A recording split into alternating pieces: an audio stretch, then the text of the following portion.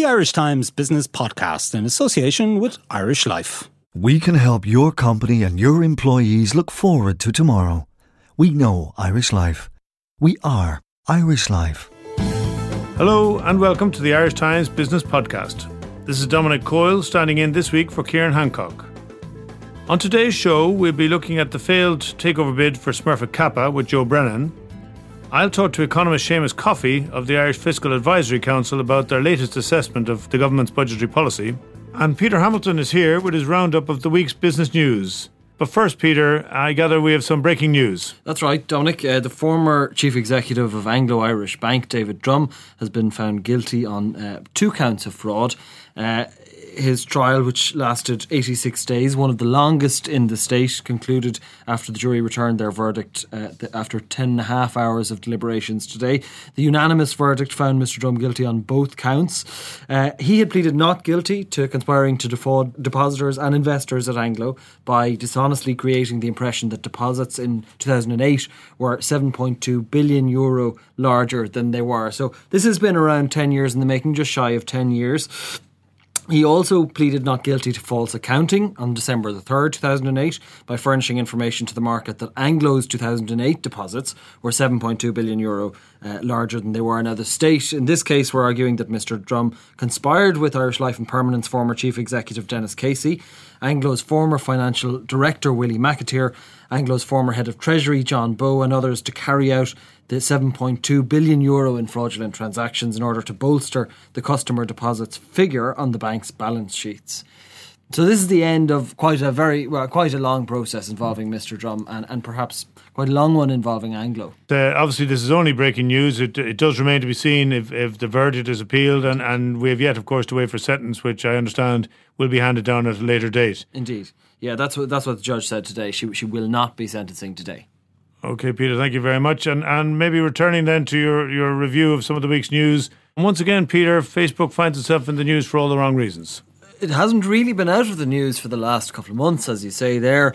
And this week, a quarter of ordinary shareholders voted against the reappointment of Mark Zuckerberg and Sheryl Sandberg to the board. Now, this isn't hugely significant in itself because these are ordinary shareholders. They're Class A shareholders and they have 1 vote per share. That compares to Class B shareholders and Class B stock would be held by management and directors and they have 10 votes a share. So it's not hugely significant, but still not a great vote of confidence in Zuckerberg or Sandberg. And it comes this week after the company acknowledged it had shared user data with Chinese handset manufacturers, including Huawei, Lenovo, Oppo and TCL. They were amongst the providers that were given access to the data.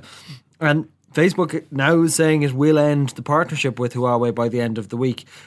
But it does seem to be learning quite slowly about the need to be transparent with user data. I mean, we'd just been through this with Cambridge Analytica. You would have thought we wouldn't have another of these coming through so soon. Exactly. It hasn't been a long time since the last scandal. It was March when Cambridge Analytica came to our attention. And since then, they've been in front of a US Congress committee. They're not really learning their lesson. However, shares have remained quite resilient over the last few months. When the Cambridge Analytica scandal broke, shares fell to $152 a share. Yesterday's close was $192. So shareholders doing relatively well if they picked up after Cambridge Analytica and held on until yesterday. So despite Cambridge Analytica and our friend Max Schrems, maybe privacy doesn't quite pay just yet. Well, not investors don't seem to mind too much. And closer to home, Peter, there's been a couple of stories of interest this week. Yeah, the collapse of Carillion a couple of months ago has caused the perfect storm for salmon, which was forced into liquidation over uncertainty as to whether they'd be appointed to finish a €100 million schools construction project. This will cost 200 jobs, and it again raises questions for auditors who are to some degree. They approved Carillion's accounts 10 months before the company went into collapse. Social consequences for auditors. We've said this before in the Irish Times, and here's another social consequence of an audit that didn't raise flags that perhaps it could have or should have. Anyway, and maybe not just a price for auditors, because there's a concern obviously for the people who would have been using these schools. Yeah, absolutely. It's unclear now whether they'll open in September, and the Department of Education now has to find a replacement to build 2 schools as well for 1,000 pupils in Maynooth. Now remember, construction on these stopped back in January, so we're waiting a long time. So the September deadline is looming fairly quickly. Salmon were hoping that a bid with BAM would win a contract to finish the work on the 6 schools that stalled in January. But delays by the Dutch Infrastructure Fund appointing a subcontractor led to uncertainty over whether that bid would succeed. Now JJ Rattigan and SISC seem to be involved in bidding to finish that work. Okay, maybe another story I think that's probably focused a lot of interest in the last few days, certainly, is the new Italian government and what that's going to mean for Italy and maybe for some of the rest of us. Well, indeed, for Europe as a whole, I suppose Italy have really been rattling markets over the past week and a half, and it first started when it emerged that the populists were close to forming a government.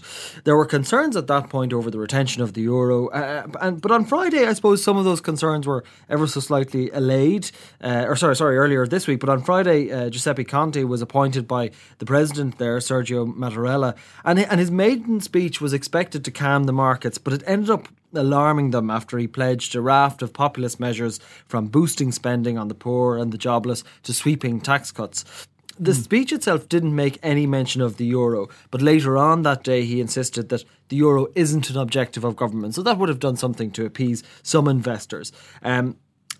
Ultimately, the attempt to calm the markets was unsuccessful, and again today the Italian markets are being hammered. Okay.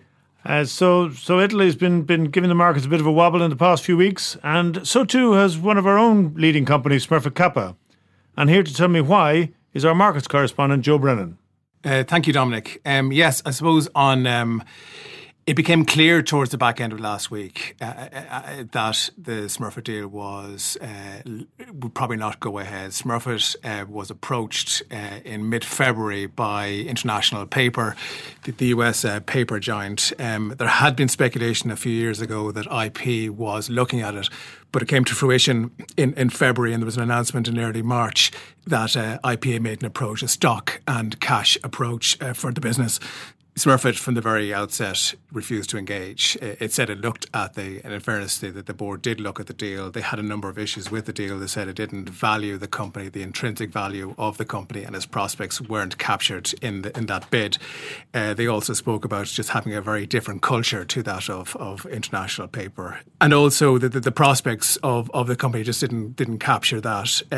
IP came back again and sweetened the offer towards late March. Again, Smurfit Kappa looked at that, came back with a resounding no, and refused to engage. So in the middle of May, the takeover panel decided to put a put up or shut up deadline of the 6th of June, today, on our International Paper to put in a formal binding offer. And International Paper had said from the very outset that it would not put anything in unless it was recommended by the board of Smurfit Kappa. So it was looking fairly clear towards the back end of last week that this was falling, that the prospects of the deal going ahead was declining. So we saw a bit of a wobble in the share price on Friday, and again Bank Holiday Monday in Ireland, but the shares in Smurfit Kappa slumped about 7.5%, which is the most since the Brexit vote, as it became very clear that the deal wouldn't go ahead. And now the clock has run out. Smurfit has seen off International Paper, but there's a view that doing so has seen it take its eye off the ball elsewhere, maybe. Rival DS Smith this week snapping up Europac, a Spanish group that was seen as a neat fit possibly for Smurfit, and possibly one of the last big bolt-on opportunities for paper and packaging in Europe. Yeah, certainly in Europe, Europac would be seen as one that the last big plays that could be made for a company like Smurfit. There would be significant potential synergies for Smurfit, giving its leading position in Europe as a box maker. It could also have had some kind of competition issues as well. In fairness to Smurfit, they announced in February they were going to proceed with a 1.6 billion investment plan over the next 4 years, and the week before last, they announced the acquisition of a Dutch firm for about 460 million euros. So at least they were able to go through that while they were trying to defend themselves from a takeover of International Paper. But certainly, trying to defend yourself from something like that would take your management's eye off maybe other big potential transformational type deals that would be out there, like Europac. And as we know, even if you can see off some of these deals, quite often it leaves you vulnerable because it raises the whole issue to other companies that you may be a target. And already this week there's been talk that another rival, Mondi, might indeed be running a rule over Smurfit in the near future, even if International Paper is barred from doing so for the next 12 months at least. Yeah.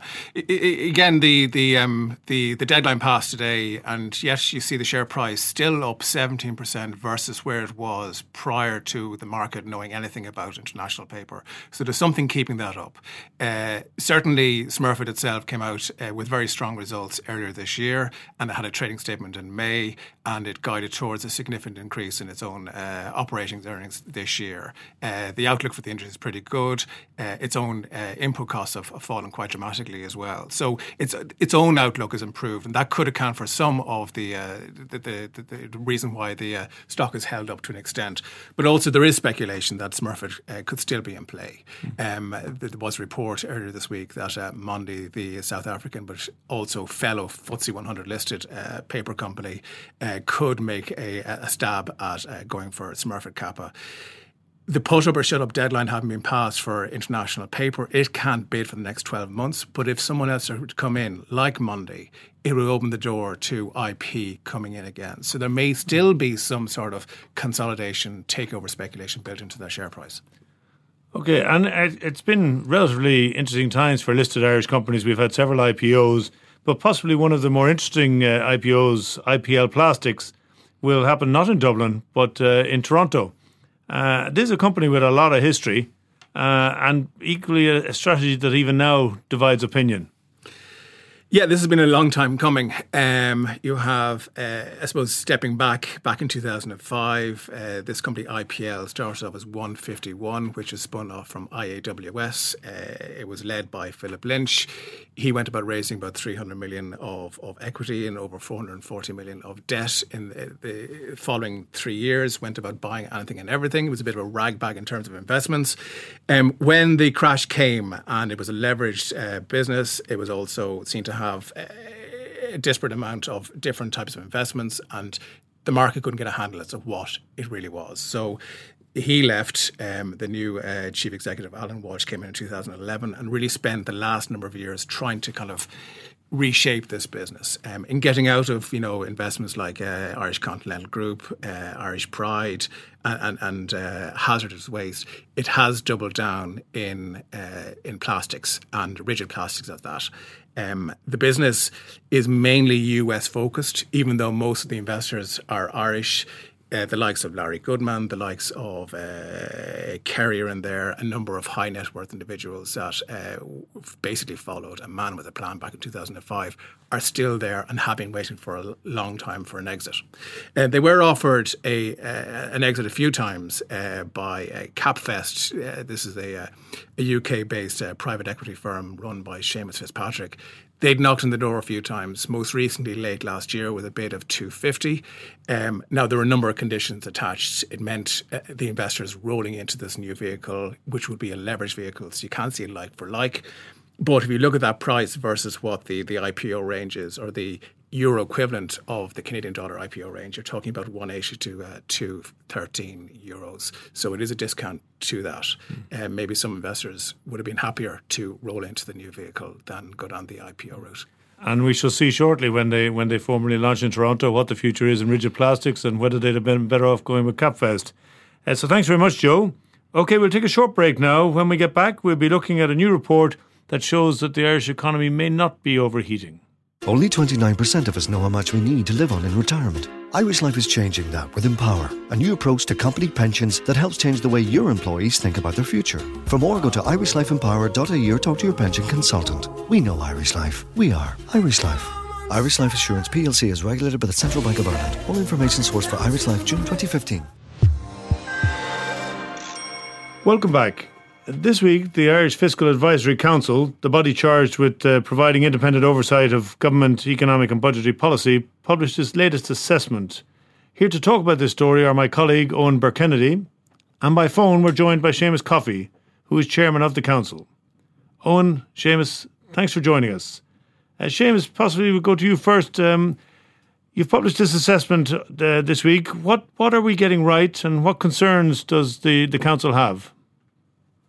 The first thing to look at is sort of our assessment of the general macroeconomic situation and how the overall budgetary situation feeds into that. And when looking at the Irish economy, I think there's no doubt that it's gone through a strong recovery for the past 4 or 5 years. We've seen the unemployment rate drop from 15%. I think that the latest figures now put it at under 6%, 5.8%, and all indications are that it will continue to fall. So I think from an economic perspective, the economy is probably getting back towards being at full capacity. There still would be, I think, some slack in the economy, and there's no indication yet of overheating pressures developing in general. We don't see it in general inflation. We are seeing moderate wage increases. Credit growth remains low, and I think our international situation through what we'd call the balance of payments remains positive. So the general economic environment we find ourselves in is reasonably good. And if we look at the budgetary side, the government's fiscal affairs, I think we're finally getting to the stage where the budget deficit that blew up in 2008 with the crash that occurred then finally looks like it's about to be closed. We may run a small deficit this year, but if we stick to the plans as set out by the government in the recent stability programme update, we should possibly even run a small surplus next year. And I think the key message we would be getting out there is that the government should stick to the plans that is set out. It does give an indication for what should be done in Budget 2019, but we think a more medium-term view should be taken that while things are going well now, there are some clouds on the horizon, such as Brexit, US trade policy, and the international tax environment, all which mean that caution should be merited. Yeah, much of the focus, certainly in reporting of the assessment, was on your view that the economy is not yet overheating, despite what the OECD might have said recently. But am I right in thinking you're quite wary as a group of just how quickly that could change? Absolutely. The Irish economy, as we know, is a volatile economy and conditions can change quite quickly. So, for example, we've looked at housing output and the residential housing construction, which we had been expecting to increase over the last number of years, but it still hasn't happened. And we have seen significant price increases, but we've been looking at indicators to see would there be a dramatic pickup in activity in that sector, whether it's planning permissions, commencement notices, or the CSO's index of activity in the sector. And while there are some increases, they are coming off a relatively low base. Now, if we take it that we've had maybe 10 years of below the required output in housing, and that the average, I suppose, ongoing annual requirement is about 30,000 units, even if we got up to 30,000 units, and we're probably just over half of that at the moment, we'd only be meeting the ongoing annual demand. We have a deficit of over 10 years to make up as well. So there's no doubt that housing activity has to ramp up above 30,000. Now, that is something that's necessary. It should happen. But I suppose the question we'd ask is, how is that going to happen? As we said, the unemployment rate is 5.8%. Building houses is a labour-intense activity. Where are the workers going to come from to do it? Are we going to drag them from other sectors in the economy back into construction, perhaps leading to wage and price pressures and maybe a loss of competitiveness? Or, as we did before, are we going to bring workers in from abroad and have them build the houses? But of course, first of all, we must find somewhere to them to live, adding to the demand that we're trying to solve in the first place before they can begin to build the houses. So there would be concerns about the capacity in the economy to deal with issues such as this. So we do have to increase housing output, but to do so in a sustainable fashion is a key issue. And this is true, and this is one of the challenges for government. But you do also mention that improvements in public finances have kind of stalled over the past 3 years. We've had, this is a time our economic growth has been topping the EU league. It's well ahead of what the council sees as sustainable in the medium term. Have we wasted the opportunity of the crash to get our house in order? The last couple of years, there's no doubt that we can't expect the Irish economy to keep growing at the rate it's been for the last 4 or 5 years. Growth rates of 5-6%, employment growth of 3%, full-time employment is growing at its fastest rate since 1999. You can't expect an economy to grow above its potential forever. So the growth rates will eventually slow down. But what we've noted in the last couple of years, if you look at the budgetary outcomes for 2015, 2016, 2017, and what's expected for 2018, that there really has been little or no improvement in the underlying budgetary position. Yes, the high deficits of 2010, 11 and 12 have been closed, but in recent years, as the tax revenues have been generated, by and large they've been spent. So we've noted that government spending is growing at a rate similar to government revenue. And even if you look at the exchequer returns that were published yesterday, in the first 5 months of 2017, we ran a surplus of about 400 million. what the figures yesterday released showed is that we ran, albeit a very small deficit of about 40 million. So we went from a surplus of a couple of 100 million to a deficit, a small deficit. And that's even with strong revenue. And if you look at the overall budgetary situation, not only is the economy performing well, but the fiscal situation has got huge tailwind behind it to drive the improvement, or to drive potential improvement. Corporation tax receipts have surged, gone from 4 billion to 8 billion in quite a short period of time. And of course, because of the ECB, our national debt interest costs have been falling. There was a time when it was felt that debt interest would head for 10 billion and corporation tax would hover around 5 billion. In fact, if you look at the projections now, it's believed that debt interest will actually fall to 5 billion and corporation tax looks like it's heading for 10 billion. That's a 10 billion swing in just those two issues. And they're not really related to the strong economic performance we're seeing. And Owen, maybe I'll bring you in at this stage. Obviously, there's an awful lot in that, and there's an awful lot in this report. Sure. But how does the Fiscal Advisory Council report compare with other recent observations on the economy from the likes of the ESRI, the OECD, and even the Department of Finance itself? Well, the Advisory Council's report sort of tallies with what the ESRI has been saying for a number of months now, which is essentially that the government may need to soon take money out of the economy to basically cancel the effects of overheating should it occur. And the Minister has said if he sees elements or evidence of overheating, he will do so, he will act. The problem is overheating is a bit of a nebulous concept, and it's a bit of a difficult one to tie down when it's actually happening. At the moment, as long as the Minister is in a position where the economy is growing, wages are rising, albeit at a moderate rate, and the main opposition party is signing up to the equation, he can kind of marry both objectives of being kind of relatively fiscally prudent and at the same time spending moderately to address some of the kind of infrastructural deficits we have in housing and health. The problem is with all these healthy numbers that are in the Irish economy, there is an explosive set of variables alongside them, not least Brexit, which is coming next year, not least probably the biggest problems I see is this construction response at the heart of the economy, which Seamus has talked about, even though he says in his report that there is massive evidence of a massive pickup. The central bank is still predicting 23,000 units being built here and 28, I think, the following year. That's a massive pickup from where we are. If that comes about and we hit full employment next year, which they're predicting, we're going to have a pretty pressurised economy. That could be happening during a disorderly Brexit. We don't know. But so there's a really explosive set of variables that are lying in wait for us. So it's going to be a difficult one. And of course, if we are headed into a general election, which we will be at some stage in the future, the political dynamic faced by Minister Donoghue is going to get a lot tighter and a lot hotter. Yeah, Seamus, maybe I can come back to you on that. On not on the election. I'll leave you go on that one. But with this report comes against the backdrop of a whole range of challenges. I mean, we're doing very well, but Brexit is definitely looming. International tax reform is going to be a reality, we know. And more recently, obviously, we have the US-inspired trade war or efforts in that direction. Do we think the government, knowing that some of these challenges are there, has done enough to get this economy ready for the sort of challenges we're going to be facing in the next few years? Well, I think that the recovery over the past decade has been remarkable. I suppose it's been stronger than almost anyone has predicted. So, like getting the unemployment rate back down below 6%, being in a position where the public finances on an annual basis anyway are balanced, even though we still have and are carrying large amounts of debt, does leave us in a better position. Yes, you could say that things could be better if we had banked some of those corporation tax revenues and maybe hadn't spent all the benefits that the lower interest rates have generated. But in saying that, the economy had come through such a tough time, and I suppose the population had come through such a tough time, that's giving a signal that the era of austerity was over, was probably necessary maybe in 2015 and 2016. But I think given where we are now, that now we should be taking the opportunity to build up the buffer. So those key risks that you mentioned, Brexit, and the, I suppose, ambiguous US trade policy, not quite sure what direction they're going. And thus far, changes in the international tax environment have benefited us.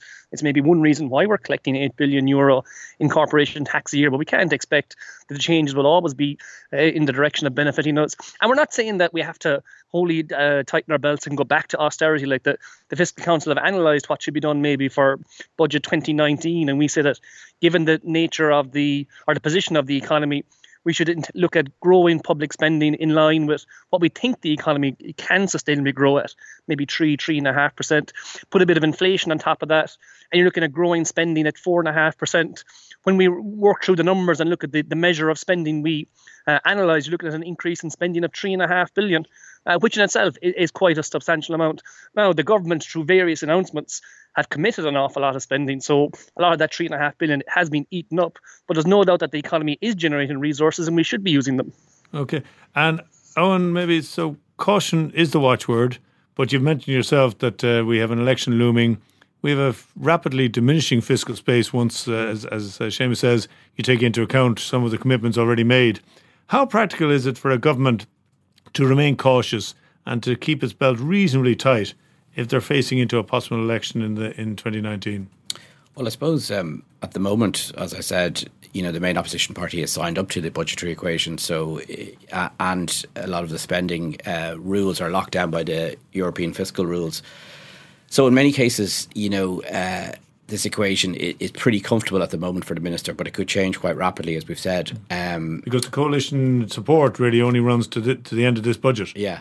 And it's obvious that Fine Gael want to present itself as the party that is best at managing the economy. So how it manages to do that and maintain the pressure on it to address some of these infrastructural deficits that we talked about is a very difficult one.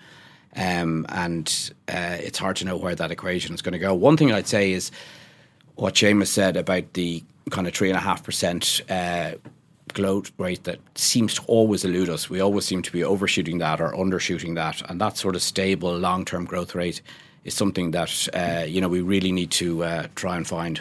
Okay.